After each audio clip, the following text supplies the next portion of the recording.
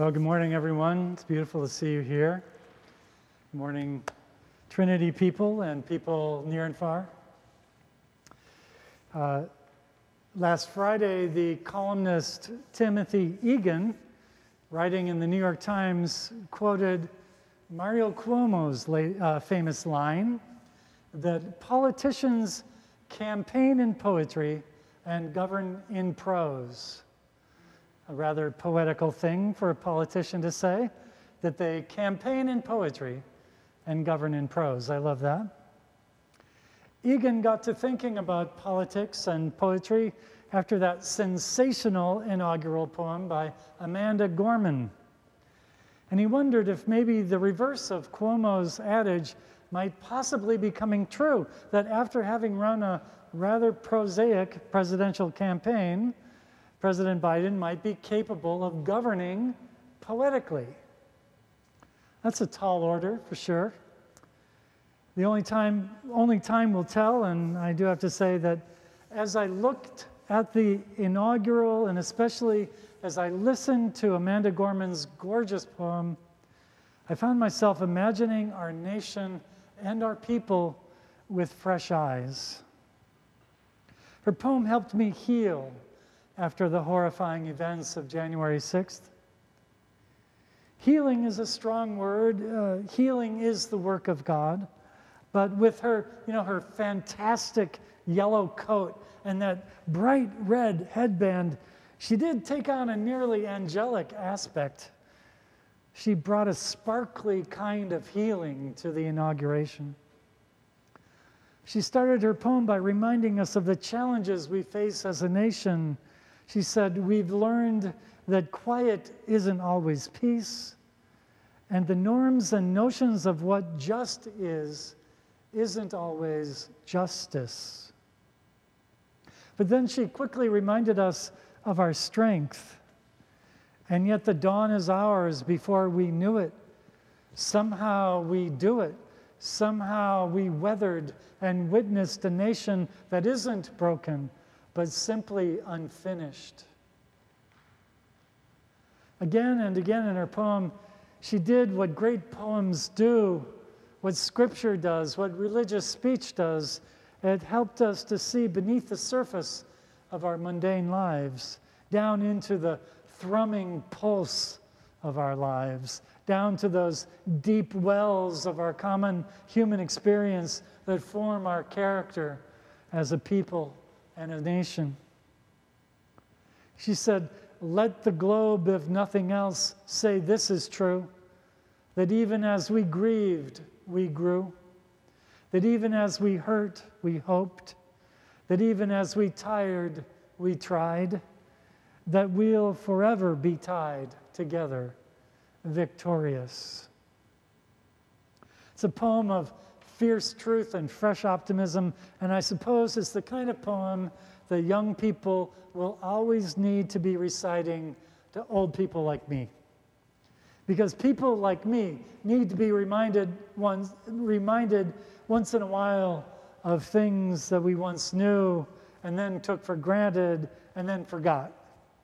That there's always a new beginning happening somewhere. There is always the possibility of change, and that new day is ours to apprehend. Amanda Gorman ended her poem with these words, "The new dawn balloons as we free it. For there is always light, if only we're brave enough to see it, if only we're brave enough to be it." Sometimes we find ourselves in a moment that demands poetry, not prose. Sometimes we need a poem.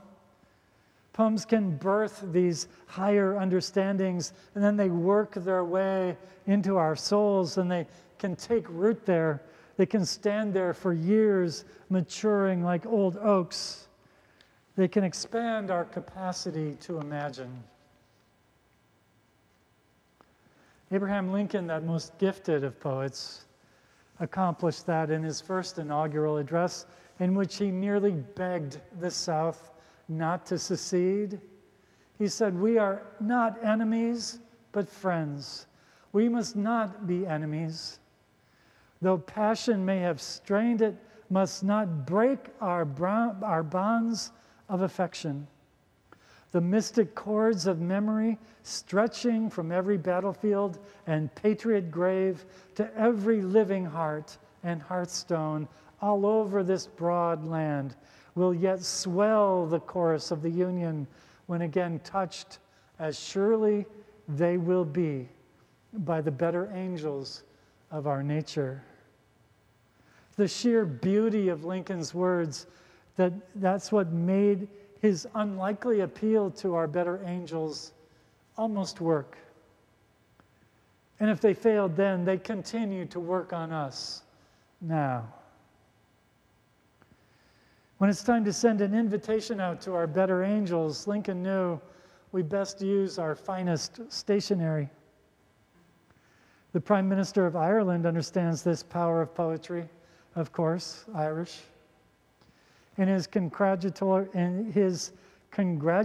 letter to President Biden, he quoted the poet John O'Donohue, who wrote, "Unfurl yourself into the grace of beginning. Unfurl yourself into the grace of beginning." The very beauty of those words makes that unfurling possible. And so, once again, perhaps we are entering a time when old men shall dream dreams and young men shall see visions, as the poet Joel put it. Maybe we too, as a nation, will find the means to unfurl ourselves into the grace of beginning. It was just such a moment of graceful unfurling that began Mark's gospel this morning with these poetical words of Jesus at the very beginning of his ministry. Appropriately, he uses ordinary words to point to something extraordinary. The time is fulfilled, he says. We've heard these words so often that their poetry has been drained from them, but when we sit with these words for a moment, we realize that Jesus is, of course, speaking metaphorically and poetically. After all, the time is fulfilled. What does this mean exactly? In what sense is time ever fulfilled? Did time just finish off a feast of lasagna and red wine? Was time pushing his empty dinner plate aside and rubbing his belly and leaning back in his chair and saying, "Oh my God, I'm so fulfilled"? Does time go through periods of emptiness and fullness? What does it mean to say time is fulfilled? For Jesus, there can be no doubt that his meaning was at least partly political. His teacher, John the Baptist, had just been arrested by Herod for the crime of speaking his mind. Soon he would be beheaded. This is the moment, Scripture tells us, that draws Jesus out of himself. It's a dangerous moment, a moment of portent and history, a moment of blood and resistance against a ruthless enemy. But as with all things having to do with Jesus, it's more than a merely political moment. The time is fulfilled, he says. The reign of God has come near. What does that mean? Well, I always go to the Jesus Seminar for answers to questions like that. The scholars of the Jesus Seminar say that Jesus had a poetic sense of time.